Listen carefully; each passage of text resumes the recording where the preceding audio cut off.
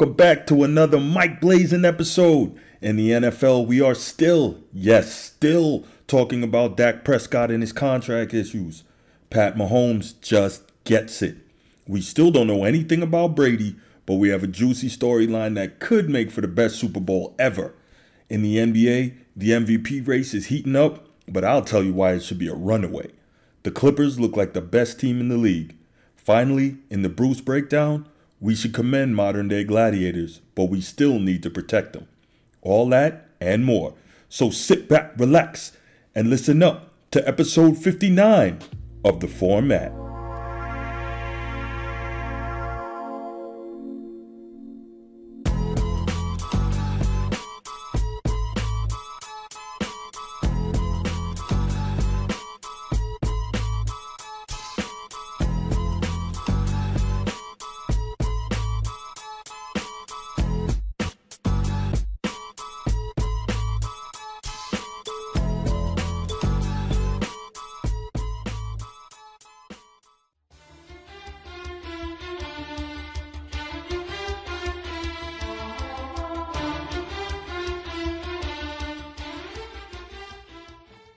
Here we go again. How about them Cowboys? According to Bleacher Report's Adam Wells, the Cowboys offered Dak Prescott $105 million guaranteed with an average of $33 million a year, I think yesterday. Now, if you're a first-time listener, let me clue you in on my thoughts on Dak Prescott and his demands for a big money contract. He's not that guy! If I was an owner, market or not, I would refuse to make a guy who's proven that he needs everything to be perfect around him to be successful. I just would refuse to pay it. The Dak supporters, and honestly, I have nothing against that guy. It probably seems like I do, but I don't. I could care less. But I just haven't seen anything that makes me believe he's worth the top tier QB money. But as I was saying, the Dak supporters love to point to his 13-3 rookie season. I get it. Yes, that's impressive for a rookie quarterback. But what they don't point to is the fact that he had the league-leading rusher. Ezekiel Elliott led the league in first down yardage, right? It sure makes it a lot easier as a quarterback when you never have to play from behind the chains, so you always have a third and short situation to deal with. You have a guy rushing for 1,600 yards, so you can just turn around and hand it off to him. Doesn't it make life a lot easier for a young quarterback? Yes. So far, in his career, he's always had a top 5 rusher behind him in Ezekiel Elliott. So what in God's name would make anyone want to pay him as if he's elite? He's not a guy who can take a team and put him on his back and get the win. Oh, you don't believe me? We saw that last year when he couldn't score a touchdown against the Patriots. We saw it again last season when he couldn't get a touchdown on an injury-ravaged Eagles squad in the deciding game for the division title. By the way, who were Carson Wentz's receivers in that game? Anyways, back to the topic at hand. You see what I did there? But seriously, from what has been reported, Dak wants to make more than Russell Wilson. What? Is he unaware that Russell Wilson has been to 2 Super Bowls and already won one? This guy can't be serious. He just can't. Apparently, part of his and his team's argument is that the salary cap will be going up in a couple of years, so this deal will be a lot more manageable at that point. Okay.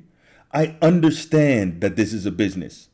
I understand that the game is incredibly physical, although way less so than it used to be, and quarterbacks are more protected from risk than they've ever been before. I understand that any play could be your last, so you have to get your money as quickly as possible. What I don't understand, especially at the quarterback position, is that these guys can negotiate for big money simply because they're next up, even in cases where they sometimes haven't done anything. Carson Wentz got paid. He hasn't even won a playoff game yet. Now, I do think he's clearly better than Dak Prescott, but the point is, they paid him and he hasn't really done anything yet. Jared Goff got paid without winning anything, although he's another that I think is clearly better than Dak. Now, Dak wants to get paid without winning anything. He also, this is something I thought about a lot, he also has the benefit of being the Dallas Cowboys starting quarterback, which brings a lot of money off the field. We see he already has a bunch of national ad campaigns. Would he be getting all these opportunities if he was the quarterback of, say, the Titans or the Cardinals? No. If the Cowboys give this guy what he wants or anything near it, they will continue with this bad precedent that's been set about paying guys who haven't earned it yet. Dak and his team are going to point to the 4,900 plus passing yards last season and the 30 touchdowns. But what were all those gaudy numbers worth? They didn't even make the playoffs.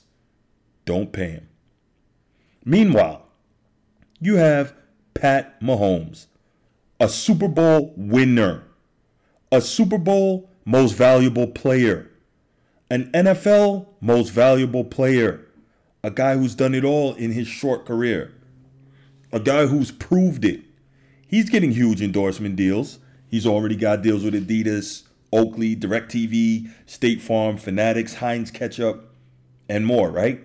Basically, he's cashing in, and I have zero problem with any of it. Why not, Bruce? You seem to have a problem with Dak getting his money. Nope, I got no problem with Dak getting his money.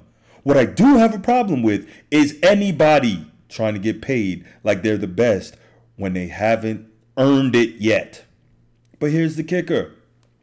Pat Mahomes understands all the money he's getting off the field. He also seems to understand that there's this thing called a salary cap in pro football. He knows that the Chiefs are going to pay him pretty much whatever he wants, and that his deal will shatter previous records and reset the market. We know that. But his agent, Lee Steinberg, made it clear that the goal is to get Pat Mahomes paid while what he deserves while, quote, ensuring that the Chiefs can maintain a good roster. Quarterback greatness is judged by Super Bowls, unquote. I guess Dak hasn't figured that out yet. Quick note, still a lot of rumors, but there's nothing really concrete on Tom Brady, right? So the latest rumor, the big one, has the possibility of Jimmy Garoppolo ending up back in New England next season and Brady in San Francisco, right? And that would be an incredible story with Tom Brady growing up in Northern California and admiring Joe Montana, rooting for the 49ers. Imagine Tom Brady finishing his career with the 49ers and maybe getting one more Super Bowl.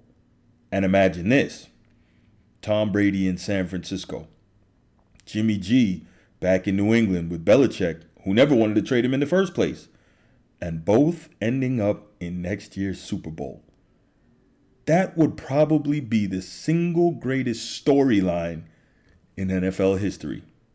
Then we would finally get to see, was it Brady or was it Belichick? And what better way to find out than on the biggest stage of them all? As of right now, though, the only thing for sure about where Tom Brady is going to be next season is that we don't know anything for sure. But I can tell you, as a journalist, I can't even imagine what a great story it would be and how the story would carry on pretty much through the entire season and through the playoffs, obviously providing both teams made the playoffs, which, is highly likely to have that storyline, Brady in San Francisco, Jimmy G in New England, the way they would have both ended up there, and then them having a chance to go through the playoffs and meet each other in the Super Bowl. And then not just Brady versus Jimmy G, Brady versus New England, Brady versus Belichick, Brady playing for his own team. It would be absolutely perfect. You couldn't write it any better than that. Quick combine notes. Now that the NFL scouting combine is over, of course, as always, we saw some guys lock up their position with scouts and organizations. Some guys moved up. Every year there's surprises, right? For me, I'm pretty interested, like just about everybody else, to see where these quarterbacks go, right? So we know basically from everything that's been reported, from what's coming out of the Cincinnati Bengals organization, Joe Burrow, barring anything truly insane, is going number one to the Bengals, right? But from there is where it gets interesting. Do the Redskins pass up Chase Young and take Tua Tagovailoa, even though they drafted Dwayne Haskins last year? Who knows? Who's the third QB that's going to get taken? Is it Love out of Utah State? Is it Justin Herbert out of Oregon? Who's the third quarterback that's going to be taken? This is going to be really interesting, not only to see who's the third one taken, but also how badly that team wants him and what type of movements take place up and down in the draft, right? Because, there's always those amazing draft day trades which catch everybody by surprise. So definitely looking forward to see how that plays out, right? But as interesting as the quarterbacks are, like they always are, I'm really watching this wide receiver class. Now, this is supposed to be the deepest wide receiver class ever. And in the modern NFL, it's a position of relative need for both teams the way that everyone is throwing the ball now, right? Now, we knew who the top guys were at the position, right? Jerry Jeudy from Alabama, CeeDee Lamb from Oklahoma, Justin Jefferson from LSU, Henry Ruggs from Alabama, right? We know these are pretty much the top guys, all fairly elite talents at the wide receiver position. But as a Notre Dame fan, I'm not going to lie, I was curious to see how their number one receiver from last season, Chase Claypool, was going to perform at the Combine, right? So having watched him, his entire time at Notre Dame, I did not expect him to run as fast as he did, because when you see him during the game, or you see him on film, he runs away from people, but he doesn't look like he's running that fast because his stride is long. He's 6'5", right? So at 6'5", 238 pounds, he ran a 4.42, which for a receiver that size is the second fastest ever to just Calvin Johnson. That's some pretty good company, I think. So at his size, being as large as he is, there was talk coming into the Combine about him maybe bulking up and playing tight end in the NFL, which he almost never played at Notre Dame. He was always a wideout, right? But, this is some of the things that you were hearing. Maybe he should bulk up, play tight end, but I don't think anyone expected him to run as fast as he did. With that speed, obviously, and depending on what happens at his pro day at Notre Dame, that probably isn't going to be the case going forward. We know that him being a former basketball star up in Canada, I think he averaged like 46 points a game as a senior in high school. I think he's got like a 40-inch vertical. He can really get up there and high point the ball. And again, at 6'5", big time red zone threat and good size. Also, big threat over the middle. This is a guy who definitely opened some eyes with his combine performance and probably can be more dangerous than people think on the NFL level, provided he gets the proper coaching. So I'm really looking to see what's going to be the case with him going forward.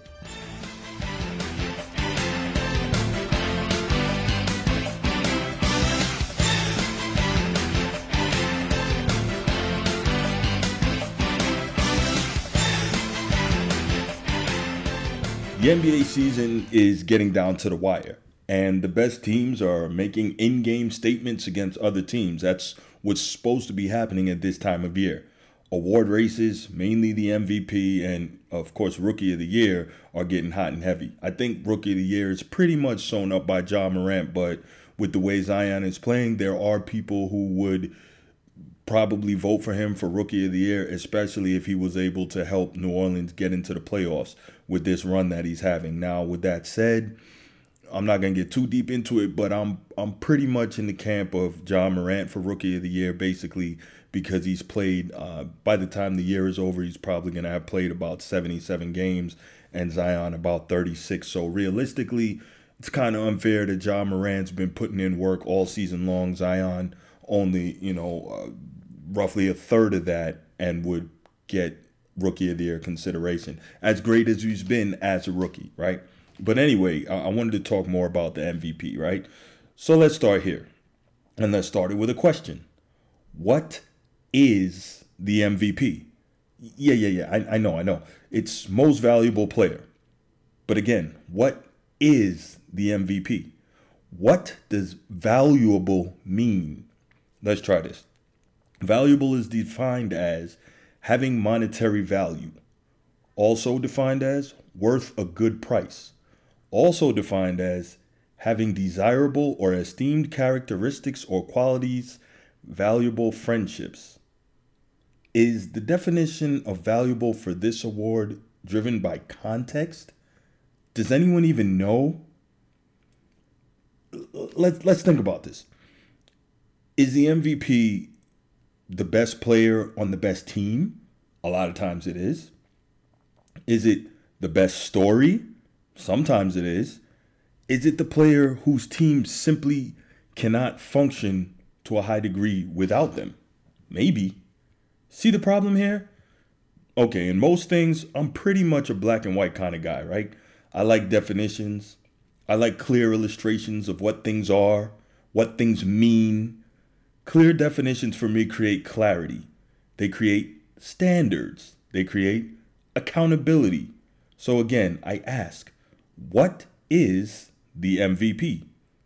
What does MVP actually mean? What I'm trying to do here is figure out in the NBA, what is the MVP?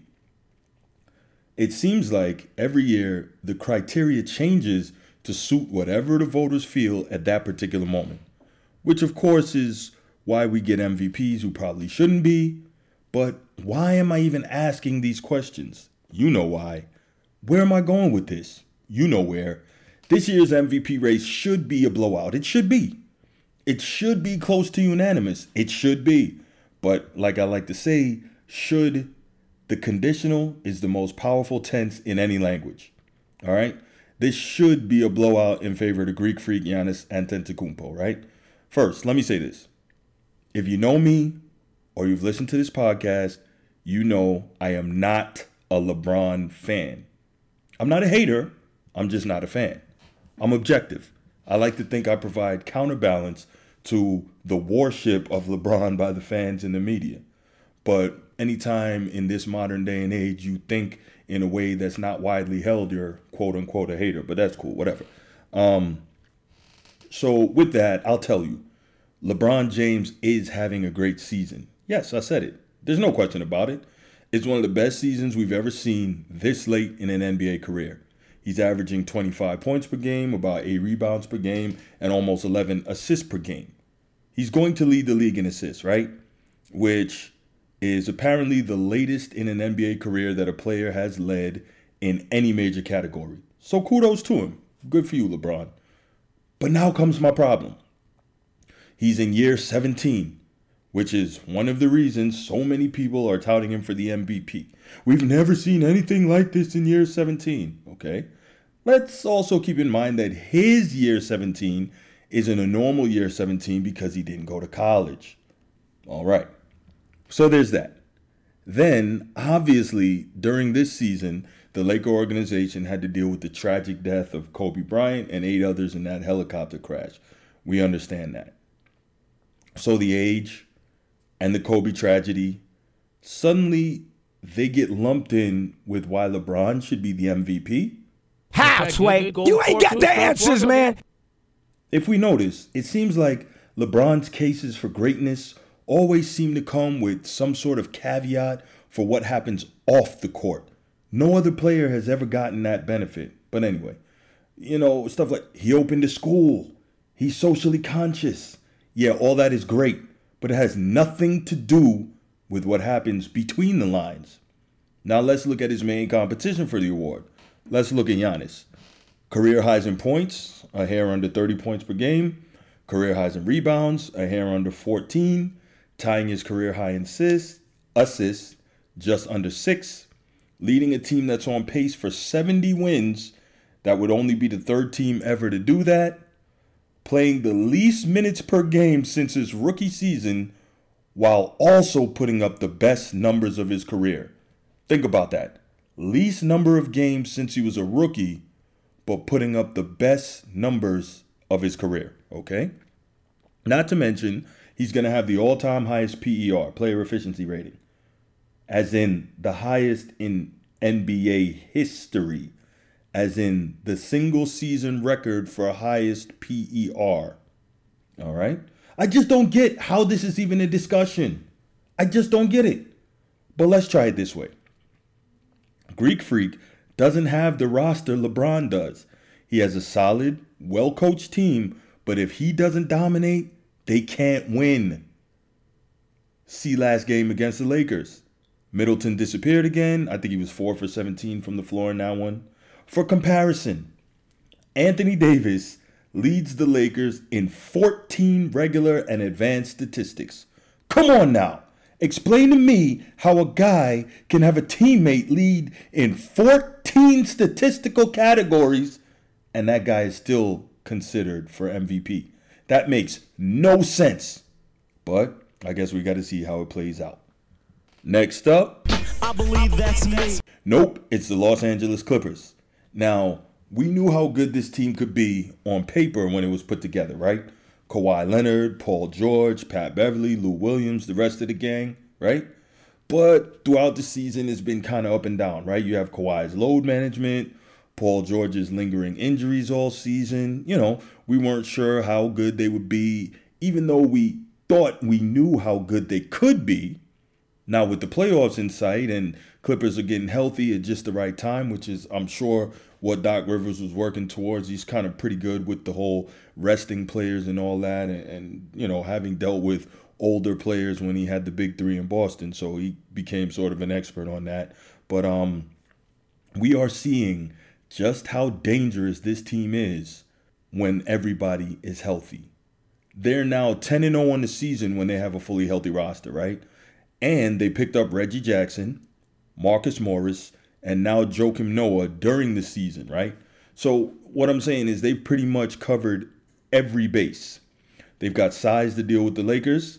They've got perimeter defenders to deal with all the elite guards and wings in the West. They have scoring on the first and second units. They have championship level experience on the floor and on the bench. They don't appear to have any weakness. This team is dangerous and loaded for bear. They're second in the West right now and primed for their third matchup of the season with the Lakers, right? And this game is going to tell us a lot.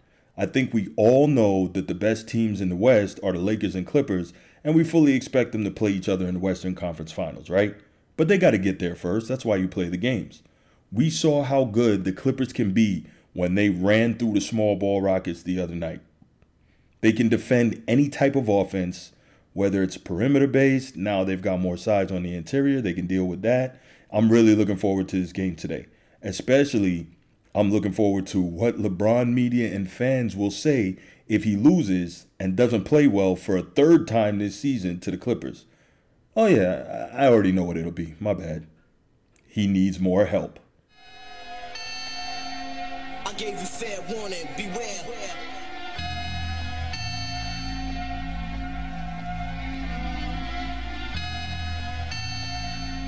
I gave you fair warning, beware. Before we get up out of here, you know what time it is. It's time for the Bruce. Deontay Wilder suffered the first loss of his career a couple of weeks ago in the rematch with Tyson Fury. And not only did he get outboxed, which everybody kind of expected would be the case, but for the first time in his career, he actually got beat up. And he got beat to the point that his own corner threw in the towel. And that move cost Mark Breland his job. And that's where I'm going with this. Now, if you know me or if you listen to the pod, you know I've lamented for years about an all-time great like Floyd Mayweather Jr.'s lack of warrior spirit. I've talked about it time and time again, and I can't stand it. But there's also a limit, right? Everything in life has limits. And a true fighter and a true warrior who has that thing inside him will be willing to go out on his or her shield, right? But that is what the fighter's corner is there for. The fighter's corner is not just there to train the fighter or to give guidance in between rounds or yell stuff during the fight or give water or rub Vaseline or knead muscles or whatever it may be. Sometimes a fighter's corner is there to save the fighter from themselves. We've seen it before. We saw it after the 14th round in the Thriller in Manila between Ali and Frazier. Ali closed the round so viciously in that fight that Joe Frazier's corner would not let him go out for the final round in order to protect him from any further damage. And Joe Frazier was highly upset. He wanted to keep fighting, right? But after what the corner had seen and what Frazier had been through, they said, nah, you're not going back out there. We're not going to let it happen. And those were two of the greatest fighters ever to put gloves on. This time, it was Deontay Wilder getting badly beaten by Tyson Fury. And we have no doubt that Deontay Wilder would have fought until he couldn't fight anymore. That's not the question.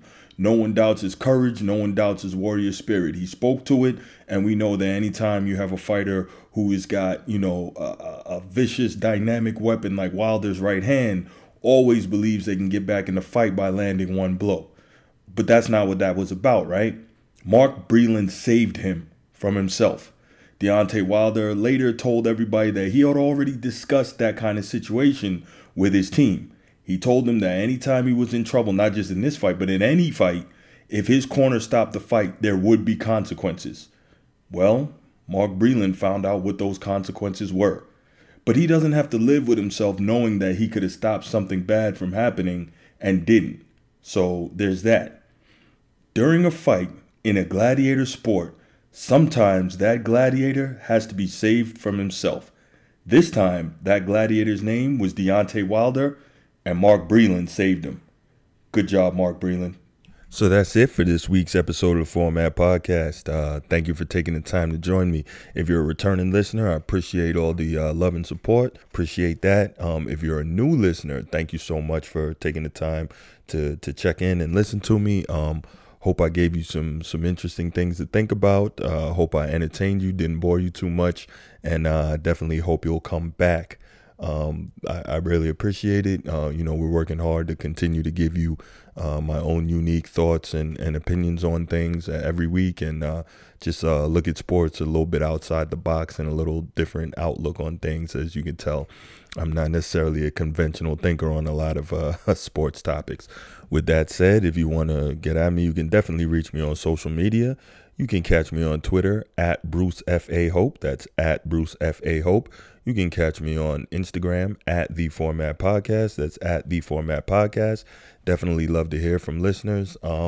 If you like the show, definitely reach out. Let me know. If you hate the show, let me know that too. If you think I'm the biggest idiot talking sports out here, let me know that. But also let me know why. We could talk about it. We could debate it. Whatever you want to do. I just love the interaction overall. Also, if you want to suggest topics that we can discuss, if you have questions, if you maybe want to suggest new segment ideas, I'm definitely open to all of that. Like I said, I love the interaction, and I take it seriously, and I take it as, indication that people are listening, people are enjoying it, people are hating it, whatever. But definitely give me a shout. Let me know. If you do enjoy the show, also, don't keep it to yourself. Definitely let other people know about it. Let them know where they can find it. It's anchor.fm/the-format. Anchor.fm/the-format. You can also find it on iTunes, Google Podcasts, Stitcher, Overcast, and many other podcast applications. So we're out there for you to listen if you're interested. If you want to share it, we're out there for people to listen to it however they get their podcast. All podcasts are written, recorded, and produced by myself, Bruce Hope. And that's about it. That's what I got. Thanks again for listening. Hope you come back next week. And I'm out. Peace.